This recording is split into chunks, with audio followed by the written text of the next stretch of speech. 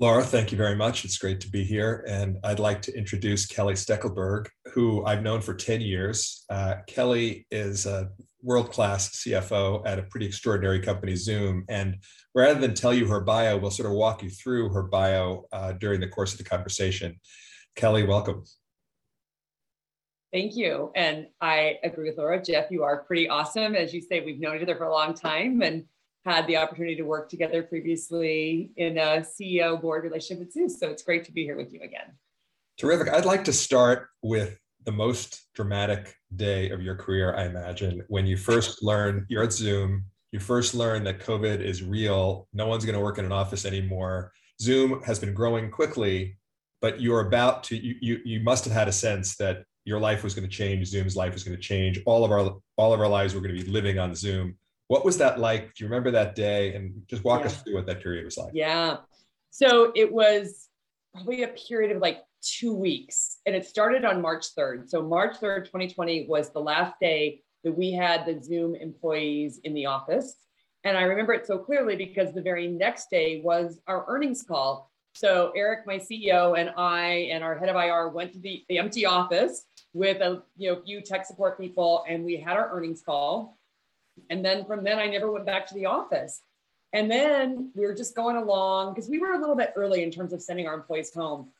Then it was March 15th. And on March 15th, the whole world changed for Zoom. It's like that was the day that everybody went home and we woke up and just like overnight, sales, support requests, provisioning, like everything was just over the moon in terms of what it had been previously. And just to give you some context, in December of 2019, we were averaging 10 million daily meeting participants. So 10 million people were joining meetings throughout the day. In April of 2020, that had grown to over 300 million. So 30 times growth in the matter of 4 months. And our employee count hadn't changed. So it was an amazing period of time where every Zoom employee just rallied, did everything they could. It was this funny period of time, I think, for all of us, where like days were just days. It didn't matter if it was evening, morning, weekend, because we were all doing everything we could to support prospects, to support customers, to keep people connected. We also made a pretty extraordinary decision during this time to give Zoom for free to K through 12 schools around the globe that requested it. And I'm really proud to say that we have 125 schools around the world that have been using Zoom during this pandemic to keep their students, educating, and really proud of the role that we've played during this time. Well, that must have been an incredible time. I guess there's both the technical side of things and the accounting, finance side of things. On the technical and operations side, just how did you grow your capacity 30x? You're using outsource, you have relationships with other vendors. I know Oracle made an announcement. What was the situation there?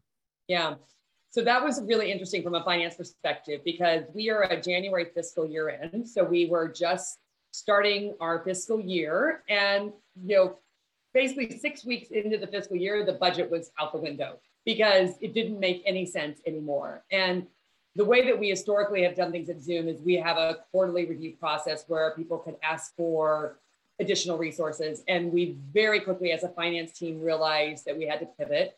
And we implemented a process where we were meeting with our business partners every week, and sometimes twice a week. They could come to us and request resources. And it was really interesting, Jeff, because we had it as a team, we wanted to be really thoughtful about where are the areas that we know we want to invest in for the long term of Zoom. So that included engineers, that included sales reps, but where were there areas that potentially we wanted to be thoughtful about maybe flexing resources because we need them, but looking at the future, we would want to solve those needs through automation. So technical support, for example, was a really good example of that.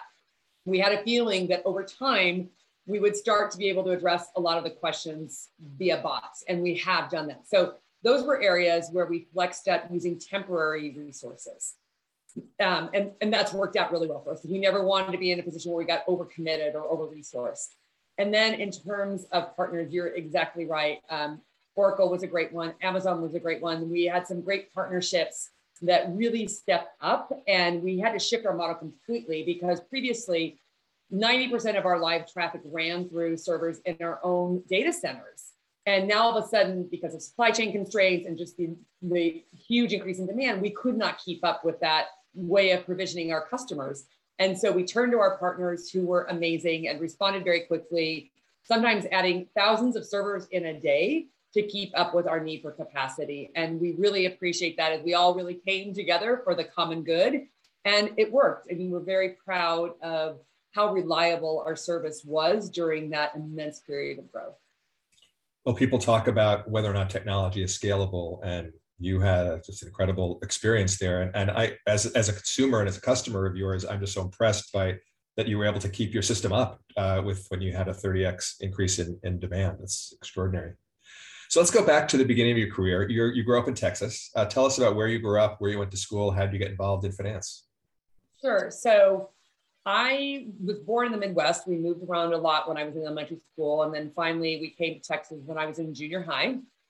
And we moved to a very small rural community in Central Texas. I went from junior high through high school there. I was a graduating class of 15. So that gives you an idea of how small it is. In fact, it's where I'm living again today, which we can come back to in a minute. But while I was there, had the opportunity, I was valedictorian in my class, which in Texas means that you get into every state school. You are automatically granted entry. So I was fortunate. So wait a second, you were first of 15 people? I was first of 15. So, thank goodness. That's a good strategy if you want your kids to get into University of Texas. Into a good school. Move to a high school where there are 15 kids, right? Yeah, exactly.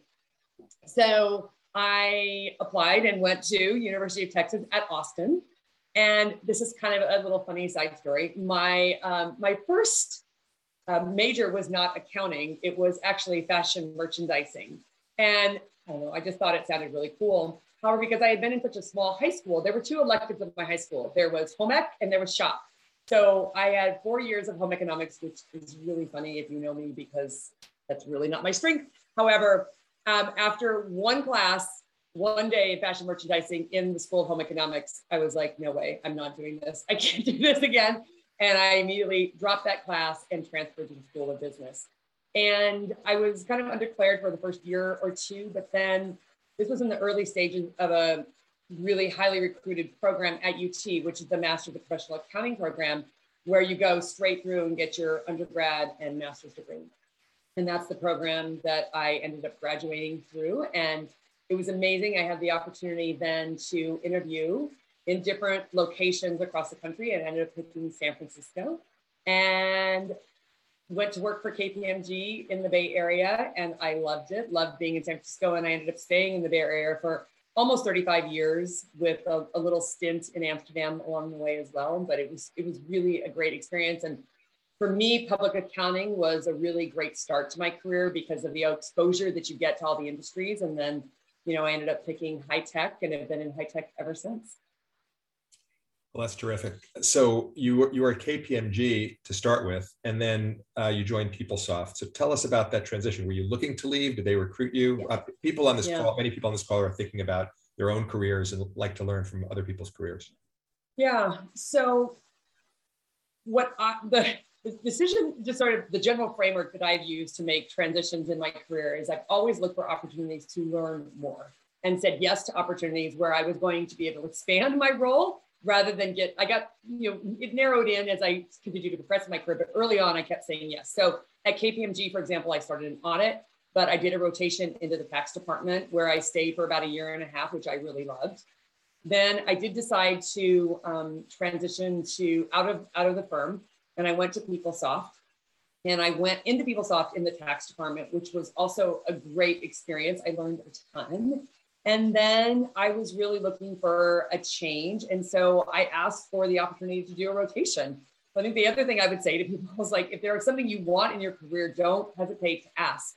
And I was given the opportunity to move to Australia or Amsterdam, and I chose Amsterdam, which was amazing. I stayed there for 3.5 years, and it was probably the most amazing period of my life in terms of both personal and professional development. Really stretching yourself, getting out of your comfort zone is really good for all of us. And because it was a smaller division inside have an amazing company like PeopleSoft, I really got to see and do a lot. And my career progressed very quickly during that period of time. And then I came back from Amsterdam and returned to the States. Then I was in this period of like, PeopleSoft was a massive company at that point. And so the opportunities for me were very narrow, deep technical roles. And I wasn't ready to do that yet. So I made the decision then to go to a smaller company called Epiphany, where one of my former bosses was. And that was a great experience. I stayed there for 5 years until the company was eventually acquired. And from there, I then went to WebEx, which is such an interesting thought now, because at that point, there were only two SaaS companies really in the world. If you think about it, it was Salesforce and it was WebEx. And so it was a really revolutionary time in terms of this transition away from like on-prem software to SaaS. So I learned a ton. That was great. It was the reason that I went to WebEx, partially the reason I went to WebEx was I got to work with this amazing man, Mike Everett. But I really had decided by then that my career objective was to become a public company CFO. And Mike was planning to retire at some point, and I thought this was a great opportunity that I could potentially have the opportunity to succeed him. And then within a year, we were acquired by Cisco, which was a great experience unto itself. I never would have set out to work at a company of that size, but I learned a ton, got exposure to a lot of things. I moved into the consumer division where I also met some amazing people. One of them is my current board members, Jonathan Chadwick. He's my boss for a while there. So that was really fortuitous. And I did that for a while and I really learned a lot. But at a certain point, I decided I wanted to be on my CFO path again. And that's when I came to know you, Jeff, is that I moved to Zeus. And this was the first time I'd ever been in a private company. So that was also a really big transition for me. I think for anybody who's thinking about a career decision, it's really exciting to be in a private company, but it's very different. The momentum, the way you make decisions is very different. And that was a big adjustment for me. But as you know, we went through a lot at Zeus. Part of it being we tried to take the company public, which was unsuccessful, unfortunately. But it did create an interesting opportunity for me, which was to become the CEO of the company. And I could spend forever talking about even that transition, but I was the CEO of the company for about 2 years, which was an amazing experience. I think I became a much better CFO because of it and learned a lot about the operations of a company, how product engineering and marketing all work together. So that I really loved. And then at a certain point, decided it was time to transition from there, took a little break and then came to Zoom. So Eric and I had worked together previously at WebEx. So when I came into the company, it was private, but I hoped again, I was going to have the opportunity to eventually become a public company CFO. And I did. So I joined in November of 17. We went public in April of 2019, and then have had lots of amazing experiences since then. So Eric knew you personally from WebEx. As you think about these transitions from KPMG to PeopleSoft, Epiphany, WebEx, Zoom, were all of them people you knew, or sometimes were they through recruiters? What was the mix? Yeah, it's a really good point. So from the way I got my job at PeopleSoft, I didn't know anybody there. I got referred in by someone that I knew. So it was through my network. And then Epiphany, I did go to work. I actually didn't end up working for my former boss. I got a different role, but he recruited me into the company. At WebEx, I didn't know anyone. I worked through a recruiter. So one of the big recruiting agencies placed me at WebEx. And then, as I said, from here, I knew not only Eric, of course, but I knew also two board members. One was my former boss and one was my former business partner at Cisco. So the longer your career is and the more you stay in the Valley, especially, you realize how important to cultivate and continue those relationships are, as they can really be helpful for you in the future. I was interested that you said you were a controller and you had said at that point you wanted an ambition of being a public company CFO, and you worked for the CFO. Was he older and he was thinking of retiring? Is that what the timing was? How did you think about that? That was exactly right. So he had been at the company for a while, and he knew that this was his last professional CFO role that he was going to have. He's now still a board member, but he was ready to start making that transition. And it was going to be a multi-year transition, but he was absolutely looking for someone at least to have on the bench that had the potential to succeed him. It wasn't guaranteed, like nothing in life ever is. but that was certainly my goal and what I was striving for. And I do think it's interesting, CFOs come from all kinds of backgrounds. And I often get this question, like, what do you think which route is better to get to a CFO, right? Some people come up the way that I did, more the operational role. Some people come up the banking and deal side. And I think it really just depends on the needs of the company that's hiring. And you should be really thoughtful as you're thinking about a CFO role. What do you think that company needs? And I've obviously aligned myself with companies that needed more of an operational type CFO, and that's played well to my strengths. It's, the company really has a huge future of growing through acquisition. Maybe a deal related CFO or someone with banking in their background would be a lot better suited for that type of role. Well, it sounds like if you're a controller or a head of FP&A and you're sort of one notch below the CFO, I'm hearing your advice is don't work for a 35-year-old CFO, work for a 55-year-old CFO. Is that the advice? Well, I think you have to be realistic about what your boss's ambitions are. I mean, maybe a 35-year-old CFO wants to move on to be a CEO or do something else, but I absolutely think you have to be realistic about what the opportunity ahead is for you. And if you're aligned to your objectives, not be afraid to make that change along the way.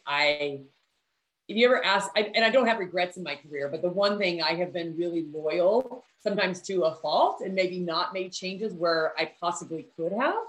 And I think you just have to think through for yourself when's the right time to make a change versus potentially sitting in a role that might not be helping you achieve your objectives. When you were the controller and then you were promoted to the CFO of WebEx when it was a division of Cisco, did you feel you were well prepared? Was it sort of the obvious next step? Were you surprised that you got the tap, or were there other candidates? What was that transition like?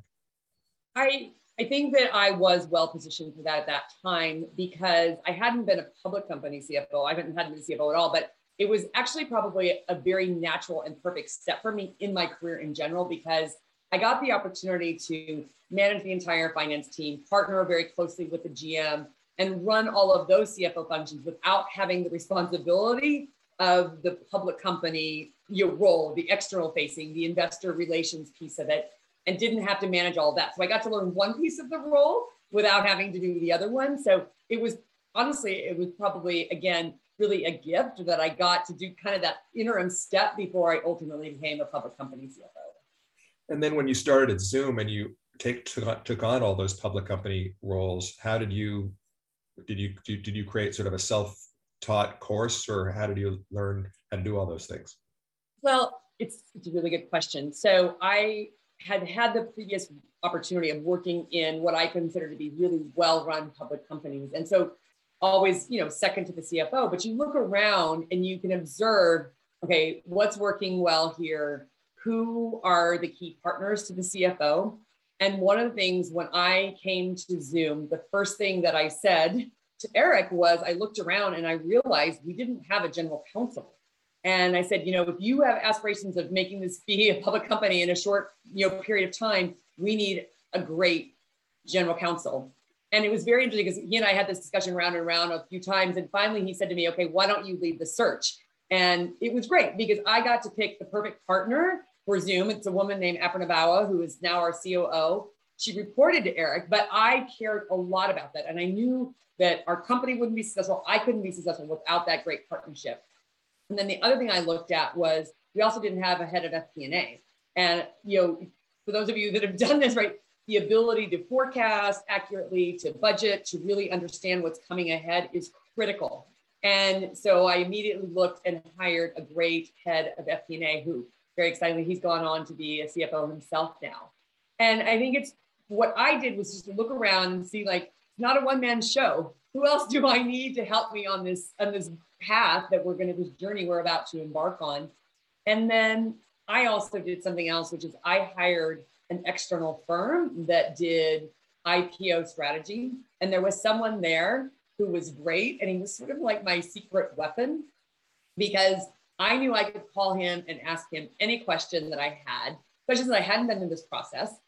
And not have to necessarily expose. And I didn't know those, the answers to that to like my board or to my boss. Like there was someone on the side that I could ask any question and not feel stupid. And that was really, really helpful for me. So for anybody who's about to go through an IPO process, if you haven't done it before, I would say like find somebody to help you with that. It doesn't have to be someone you're paying. Maybe you have a friend that's a CFO that's gone through it, someone in your network that would be willing to help you. I think anybody that's gone through that, it's such an amazing experience that we're probably all willing to share. But finding somebody that you can ask those questions so you don't feel silly is really important. It was really important for me and helpful for me. And my recollection of your IPO was when it was the public part of it was just everyone loved it. People thought Zoom was an incredible company. All the people who you met on the roadshow personally used Zoom. So was it as easy and smooth as it looked on the outside, or were there some challenges?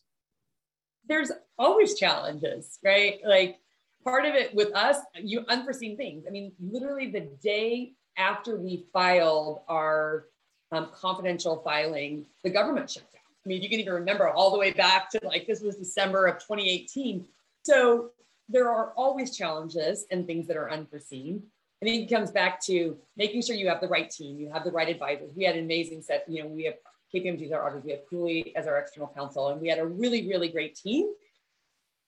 And then also just remembering, take a breath, laugh. Like we had a lot of fun during the process. And you have to remember, it is hard. It's a lot of work, but it's also an amazing accomplishment for your company, for your employees, and taking time to just let that in and celebrate it. And we did a lot of that as well, and including our employees in it, because it really is the success of the company. There's a few people that are very visible in the process, but it's really the culmination of so many people's work, and taking time to recognize that was really important for us.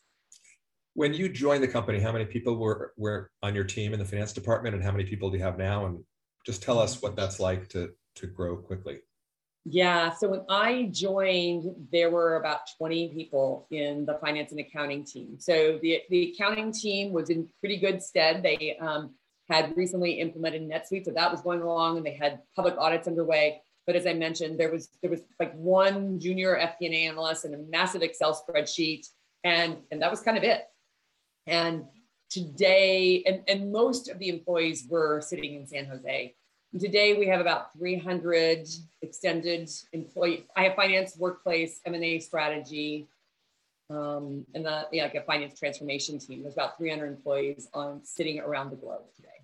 And it's been amazing. I mean, it happened over time, of course, but we have a really, really great team today.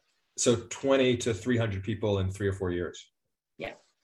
And how did you think about building a team and recruiting people? Did you hire the senior people first and then have them hire their teams? Or did you hire the workers first and then hire above them? Or what was that like? Yeah, it's been a really interesting. So I would say previous to kind of the pandemic, Zoom really focused on trying to, as much as possible, always promote from within and take the expertise of everyone that we had. What happened after the severe growth in the company is we realized like that is great, and we still do that, but you also have to layer in people that have seen the levels of growth that you're experiencing and that you're expecting. And so it's been a little bit of both for me. So some teams, as much as we could, we've let them just organically grow, and people have grown up into management roles. There are certain teams when I realized, just in terms of my strategic planning for the company, making sure that people sitting behind me have the potential, heaven forbid, in case something were to happen to me, I have a fiduciary responsibility to the company to ensure that there's somebody sitting there that can step in, at least on an interim basis. And so it's been kind of a two-pronged approach, I would say, depending on the types of roles that there are. And it's changed over time as the companies continue to grow. Any special tips for the people in the audience about how to hire so quickly, and how to persuade people to join you, and how to find great people? So my number one hiring tip is probably my number one best advice in general is like, trust your instincts. If you are whenever I have made hiring decisions that turned out to be wrong decisions with when I didn't listen to my instincts. I was in a hurry. You try to push it. You just feel like you have to have someone in there. And I'm sure we've all gone through this, but like hiring the wrong person it takes much longer. It's terrible. It's terrible for you, for the candidate, for the person. So really trust your instincts and don't rush it. You'll find the right candidate. You just have to be thoughtful about it, even if it seems painful at the time. And then in terms of recruiting people in, you have to create a vision for them of not only what the company is going to accomplish, but what your team is going to accomplish and what the opportunity is for them as well, and how they're going to continue to develop and grow in their own career. And that's really important. I mean, making room for people, making sure that they have the opportunity that you're going to, as a boss, you're going to be able to let go and to really delegate. And you have to live up to that, because otherwise you're hindering their development and their opportunity as well. And that's what they're there for, is to help accelerate you and make you be better. And I also think this anecdote, which you probably all have, but hiring people that are better than you are. Like, I have a recent example is I hired someone on my team. She is an amazing person. She has amazing degrees at schools that I never even would have gotten into. And that was a little intimidating to me at first. And then I'm like, what? You're being silly. Like, she's amazing. She's going to make you and your team better. And she absolutely has. So don't be afraid to hire people that are smarter than you are, have better and degrees from better schools than you might, because they'll bring great contributions to your team. When you say trust your instincts, do you mean the instinct when you meet someone in an interview? Yes, when you meet someone in an interview, and this, we've probably all gone through this, right? You see someone, maybe it's you see them on paper and they look perfect, and then you meet them and it's not quite right. I have this even with my teams. I still interview all managers that are coming into our organization. And I sometimes say no, even to my direct reports around people, because I think they're doing it too, right? They're in a hurry. They want someone. I'm like, this isn't quite the right person for this role. And it might be overt. It might be a little, just a little response to something, but don't ignore those little responses that don't feel quite right to you, because they really probably aren't indicative of how a person works, what's important to them. If it's coming out within 30 minutes of meeting someone and it doesn't feel right, then I would say it's probably not going to be right a year from now. You're saying 30 minutes. I was talking to someone the other day who said that they pretty much make up their mind within the first 5 minutes of meeting someone. I don't know if that's what your experience is. I absolutely agree. And sometimes even when meetings are scheduled for 30, I'll be done in 15 or 20. And I try to not be rude. I certainly don't ever want a candidate to not feel like they're having a great experience. But if it's come to a natural conclusion at that point, I will just relieve us both of that time. Well, let's bring it up to today. You're at this extraordinary company at a very interesting time. Obviously, Zoom grew so quickly over the last 2 years, but now if life gets back to normal, people go back to the office, they'll presumably be on Zoom less. Your growth rate's slowed. What's happening now at Zoom, and what's your top priority now? Yeah. So for those of you who may have not watched our stock and pay attention to our earnings call, this is absolutely top of mind. And Zoom is in a very interesting place. We are really transitioning from being this killer meeting app to being a communications platform. And we have a whole suite of products to support this. We have Zoom Phone, which is our cloud-based PBX solution. We have Zoom Rooms, which is our conferencing solution. We have Zoom Events, which is a recently announced event platform, which will support hybrid experiences in the future, both in person and virtual events. And we also have a chat functionality, Zoom Chat. And what we're really focused on now is everybody knows Zoom for the meetings experience. And as organizations especially are thinking about transitioning into some version of hybrid or flexible work in the future, how can Zoom help solve those problems? How do they support them in that?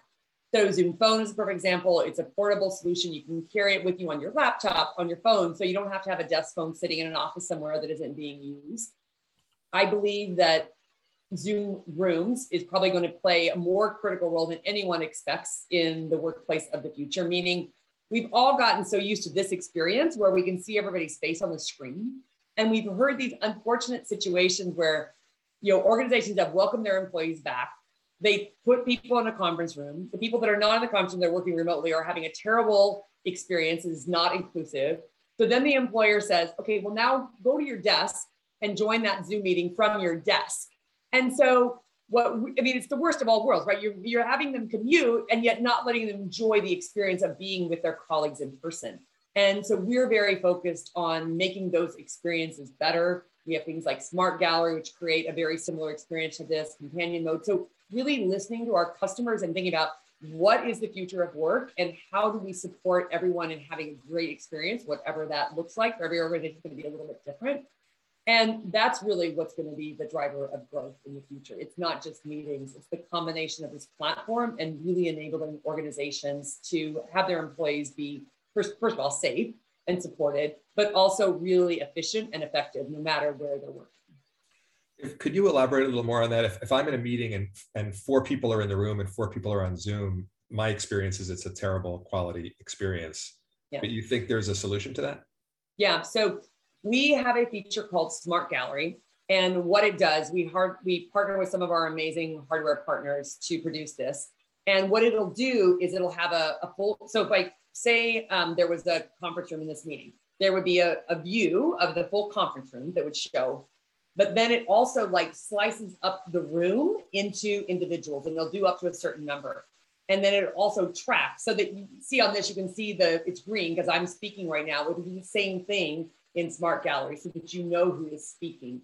And it's not quite exactly the same as this, but it's a lot better than having a single camera in a room with a bunch of people. And that's really what we're striving for. And then the other experience, if you think about it, is like this. We have chat on in here so people can do chats and in Q&A. You can't do that if you're sitting in a conference room without a laptop in front of you. So we have something called companion mode that allows you to go into a room and join either with your mobile device or your laptop in a silent way. You probably all have that experience too, where you turn on your computer and then the mic comes on and there's a terrible echo, or the camera's like looking at the noise. All those unfortunate experiences. We want to do that in a much more elegant way, and that's what companion mode is doing.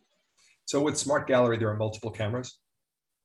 Yes, there's different setups you can do. You can have multiple cameras in the room. Also, some of our hardware partners have set up like Neat, that has a Neat bar, and that has multiple cameras in the bar itself that can accommodate it. Great. Now you had an interesting public situation recently that was probably quite a challenge, where you tried to acquire Five9, you announced it, and then there were, I guess there were challenges with it, and then you decided not to do it. Could you just walk us through that story? What happened, and what was your role, and yes. what were your lessons learned? Yes. So yes, as you know, we were in an agreement. We were planning to acquire Five9. We were doing the transaction was structured as a stock for stock. So rather than setting, a dollar price that we were going to give them cash, we set an exchange ratio, and we came up with a ratio based on what we thought was fair at the time that we signed the deal. Now, as many of you know, there's a long time sometimes between that deal and then the closing. And in this case, because Five9 is a public company, also it needed shareholder vote. And a lot happened during that period of time, including we had an earnings call, there was a shift in our stock price. And then activists became very vocal about it. And there was just a lot that went on. And ultimately, what happened was there were recommendations also from third parties like ISS to not approve the deal. And the Five9 shareholders ultimately decided not to approve the deal. They voted against it. Now, we knew in advance of the shareholder vote that this was likely going to be the outcome, as we had spent enough time. We with shareholders, we have many mutual shareholders, and we understood that. Multiple shareholders, our mutual shareholders were more in favor of it because they were just going to get more Zoom stock, and they were okay with that. But we also knew you gather a lot of information during this period of time. Now, the decision we could have made would have been to sweeten the deal. We could have either put in cash, or we could have changed the exchange ratio. But there's 2 parties to this deal, and we have to take into consideration were of course the Five9 shareholders, and there were the Zoom shareholders. And we gathered enough information to understand what it likely would take to get the shareholder vote done. And we felt like it wasn't going to then be a good deal for the existing Zoom shareholders. And it was a very difficult decision. We think so highly of the Five9 team. There was absolutely a reason why we wanted them to join Zoom. but ultimately felt like the deal that was on the table was a fair one for both sides and that they would have the opportunity to share in the upside. And we made a very conscious decision not to sweeten the deal, and thus expected, as it came to be, that the shareholder vote would not pass. And so, it was a very difficult decision, and we were disappointed absolutely in the outcome, but felt like it was the right decision at the time. And we still think it's the right decision. It just was an unfortunate outcome. Now it's interesting because as a company, I think you have to think about then what, and we have you always have to take your future into your own hands. And, as a company, very quickly pivoted to continuing on internal development around what we're calling Video Engagement Center, and something that for the future of Zoom will be very important. So in 2020 hindsight, now that you've lived through this, what are your lessons learned for next time? I think probably we could have done some structuring of the deal differently. Honestly, there probably were some mechanics that might have been able to be put in place that would have helped. You mean college, things like that? Yeah, mm-hmm. Yeah, something like that. That was just, we didn't, for various reasons, we didn't at the time, but, because you don't ever anticipate something like this happening. Looking forwards now, I think for any future deals I'm involved in, right, you always have to think both of the upside and the downside. And how would you want to protect against both sides of that? And it's tricky, right? You can never predict the future, but there are mechanisms that I would have probably, again, with hindsight, potentially put in place that would have helped us get the deal across the line. Terrific. Well, Laura, why don't we take this time now to switch over to Q&A, and you had some other things to talk about as well? Yeah, just really quickly, thank you all for joining us. Yeah, we will be taking your questions. A bunch have already rolled in. That's great. But I just wanted to ask everybody on the call. We are Airbase. We are a spend management solution, which means we consolidate all of your non-payroll AP spend. So that's corporate cards, bill payments, reimbursements, and they each have their own customizable approval workflows. There's accounting automation, real-time reporting, and you can even get cash back of up to 2.25%. So if you're interested in learning more, we would love to reach out to you. And if you take this poll and let us know, we will reach out. So that's all for me. And I'm going to pass it back to you, Jeff, for questions. Okay. And Laura, should I take the questions from Q&A, or would you like to? How would I think you can. Okay, great. There are two questions. A quick one. You had mentioned this firm that helped you with the IPO, and you gave a ringing endorsement. People want to know who that is so they can hire them. Sure. It's ICR. ICR. And is there an individual there? There is. Why don't I put it into the chat here for everybody so they can see it rather than say it. Great. And next question is, talk about dealing with the board of directors. I'm not sure how much you dealt with the board earlier in your career, but certainly with as you later in your career at Zoom and Zoosk and maybe other places, you've had dealt with the board. You're also serving on the board of Qualtrics, right? Yourself. So maybe talk about both as a CFO, how you deal with the board, and then as a board member, how you deal with your CFO. That'd be interesting too. Yeah. So I think the best strategy for dealing with a board is remembering a couple of things. You want to absolutely be transparent with them.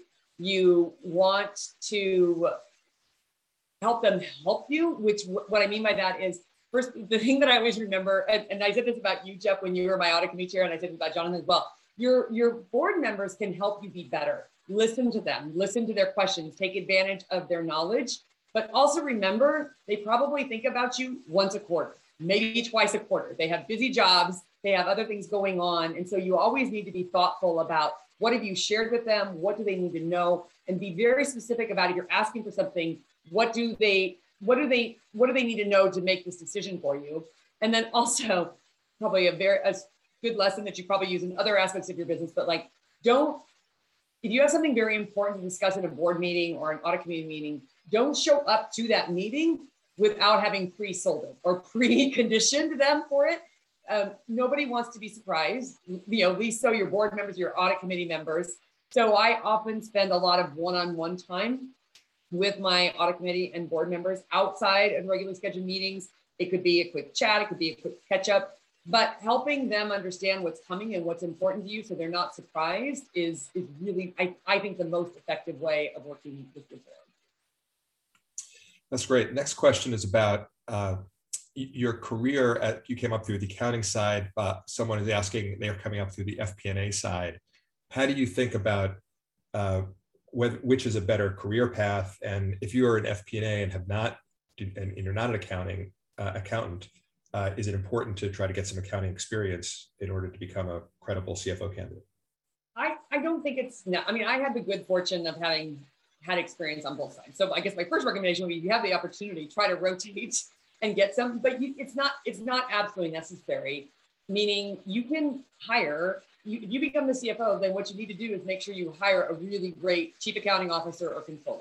And if you have someone who's really great and very technically astute, that's what you want to make sure. And I think another important aspect of that is making sure that you and your CAO or your controller have similar viewpoints on the approach you're going to take as a company, how conservative or moderately conservative or aggressive you are on accounting stances. Like, those are important things to agree, if you will, or to at least understand the philosophy, because, and also have that discussion with your CEO. I would also recommend that, so that you're all aligned on the stances that you're going to take as a company and what's important to you. Because there's I mean, accounting is not always black and white. Sometimes it's gray. And I mean, I had this discussion with my audit firm and my CAO that we took a stance on something in the last quarter that I probably would have taken a different stance. Now, once my team takes a decision, I don't push them on it, but I shared with them why I thought there was a different perspective on that. And I think that's really important,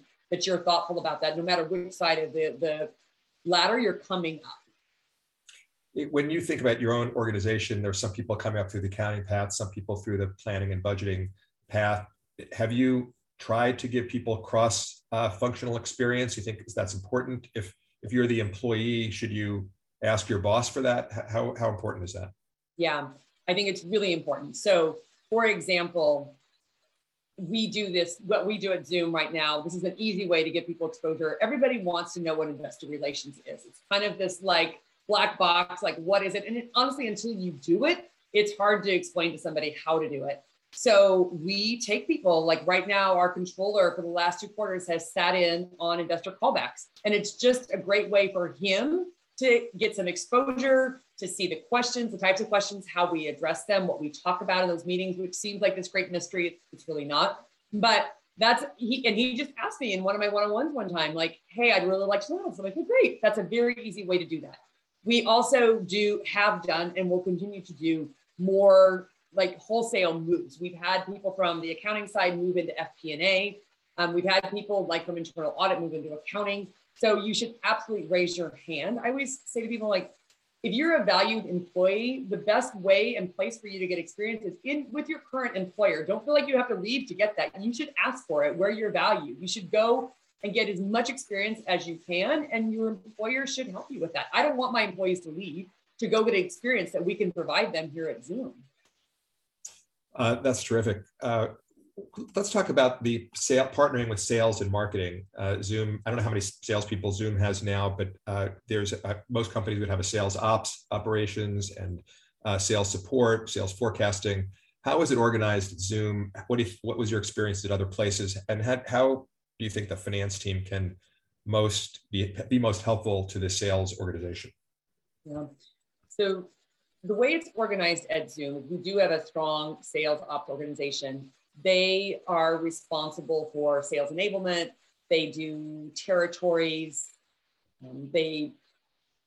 Those are the big areas. They do some reporting, but at Zoom, which I don't know is the case in most organizations, it's a little different than what I've seen. We actually set the quotas rather, and support the forecasting within sales finance. And so we have a head of sales finance who's very close to our CRO. And it works really well because it's all aligned then, especially it aligns to the budget cycle. It's a kind of a seamless fashion for us. And we roll that all up into our budgeting software. In terms of how I think sales and finance can best work together, I think that one of the things, if you think about finance, I always say this, like the easiest thing for finance in general, finance and accounting, is just to say no. But if you say no, it's not going to do some business. And oh, by the way, people are going to learn to go around you. And so with my team, it's really like, okay, what are they trying to accommodate? Whether it's like a deal support, like if sales comes just, we also have deal support in our team. They want to structure a deal in a certain way. Okay, why? What are they trying to accomplish? What is the customer trying to accomplish here? They want to grow a region. Why? They want to add a legal entity. Why? Let's just ask the question so we understand what they're trying to accomplish, and then come back to them with a suggestion. Hopefully it's yes, we can do that for you, but this is how. Potentially it might have to be no, but then also tell them why. And that's the way you start to build trust and relationships with them so that they know that your interests are aligned with theirs, which is generally growing the business and doing the right thing for the company, but doing it in a way that is still controlled so that you can manage whatever objective it is, if it's, your operating margin or a certain number of headcount or whatever it is else that finance and accounting people have the fiduciary responsibility to hold. And so trying to balance both of those, you have to come with it with an open sense of partnership. Otherwise, they're going to go around you, which is the worst place you're going to find yourself in. So you call it the deal support desk, and it was deal support team, and that reports to you? Yes. Because other companies call it the deal desk or the deal approval team. So it's interesting the language that you use. So can you recall a time where the team did not approve a deal that sales brought in, and why, and how did he do it? How did he deal with that? It's or you're a pushover. You approve everything. No. I'm trying to think about this. At Zoom, it's rare that we don't find a way to accommodate deal. Now, where I will say no is so for example, we have something called a free period at Zoom, which is a way that we give, it's effectively another discount, but it's a way to give the customer time to transition from another provider to us. I have absolutely said no to extended free periods, or like, hey, why don't you try this? And, oftentimes when you give the rep a different perspective, they can figure it out and get within the realm of what you want. Like we put things through margins. We look at margin calculators and just trying to help them figure out where it makes sense. I do say no to sales sometimes, but again, I really try not to. If we can accommodate it in another way, trying to help them find another solution that meets the objectives is what I really strive for. So for everyone on this call who's not a current Zoom customer, you're saying you're gonna subsidize people to transition from whatever you're using out of Zoom. Is that what you're saying? We do require proof that you have an existing contract with another provider. But yes, we will happily, and I'm happy to be your sales rep in any of those deals. So please come forward. Great. We have an interesting question about the industry, about, we've all saw Mark Zuckerberg's Meta announcement about VR. Yeah. Do you think his vision of the future where we're all living in a VR world will somehow compete with Zoom? And do you share that view, or Eric share that vision? And how do you think Zoom will live in the Meta world? So Eric has always had this objective of making Zoom meetings better than in-person meetings. And some of the ways that we do that are things like transcription or translation. So if you think about what Meta is coming to, I think that it fits within that grander vision. And we are partnering with them and some other software providers around thinking about what is the future of Meta? What does that mean? So I don't think it competes. I think it's going to converge is what it's going to do at some point. How that looks, I don't exactly know. I don't think anybody does, but I think it's going to come together at some point in the future. It'll be pretty interesting for us to live in that. You had you talked about living in Amsterdam for 3.5 years. Talk a little bit more about that experience and what your advice to people would be about whether or not they should do an international rotation at some point. So first of all, it's back to my career strategy is like, take any opportunity that continues to open doors for you. And 2 areas in my career that really helped was my tax rotation and my international rotation. I can't tell you how many times when I got calls for jobs, it was because they appreciated one of those 2 experiences that differentiated me from other candidates. So there's certainly that. It makes you more marketable. I will tell you from a personal and a professional perspective, it's amazing. Living outside of wherever you have lived is really helpful. And I think that it's an experience and a perspective that helps me even today. And it's little things. I will tell you, it's little things. When I first got to Zoom, it was like our all hands were always at one time every day. And I'm like, we have employees on a globe, they're around the globe here. How are we accommodating them in these meetings? And it's little things like that, but it really helps you think outside of whatever the perspective the rest of your team might have or your company might have. And I think it is really important. And when you think about all of us serve customers, hopefully on a global basis. And so having some of that perspective is really important. And then just personally, I got to travel a lot during that time. I've now been to over 60 countries. And I think having that personal fulfillment also has just enriched my life in a way that I'm sure carries through to my job. I was interested to hear you said the two key experiences were your international experience in Amsterdam, but also your tax experience, that surprised me because plenty of people who are CFOs don't have tax experience. Why do you think that was so important? Well, I think that it just gives me another skill to draw on that is a differentiation. So I guess what I should say is that I don't know that it's really changed my career trajectory that much, but it is a differentiating. When you think about all the resumes that people look at every day or all the LinkedIn profiles, differentiation is hard to come by, right? A lot of us have very similar experiences at amazing companies, and having something that sets you apart is helpful. And that's what I think that's done for me.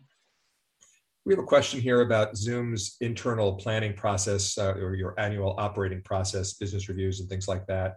I guess both your annual budget, if you have a long range plan. Could you just tell us how you operate at Zoom and whether there's some tactics that other people could adopt? Yeah, so we do have an annual planning process, which we are right in the midst of right now since our fiscal year end is January. And then we come up with a plan. And what we do is on a quarterly basis, then we have quarterly business reviews with the exec team where we talk about what are, here are our strategic initiatives, have they changed at all? And then based on that, there is a funding process. We do hold some dollars back in contingency when we do the annual planning process. And some are earmarked to then potentially be given out for strategic investments during the year. Some are earmarked for unexpected ideas or issues like potentially legal that you largely can't control.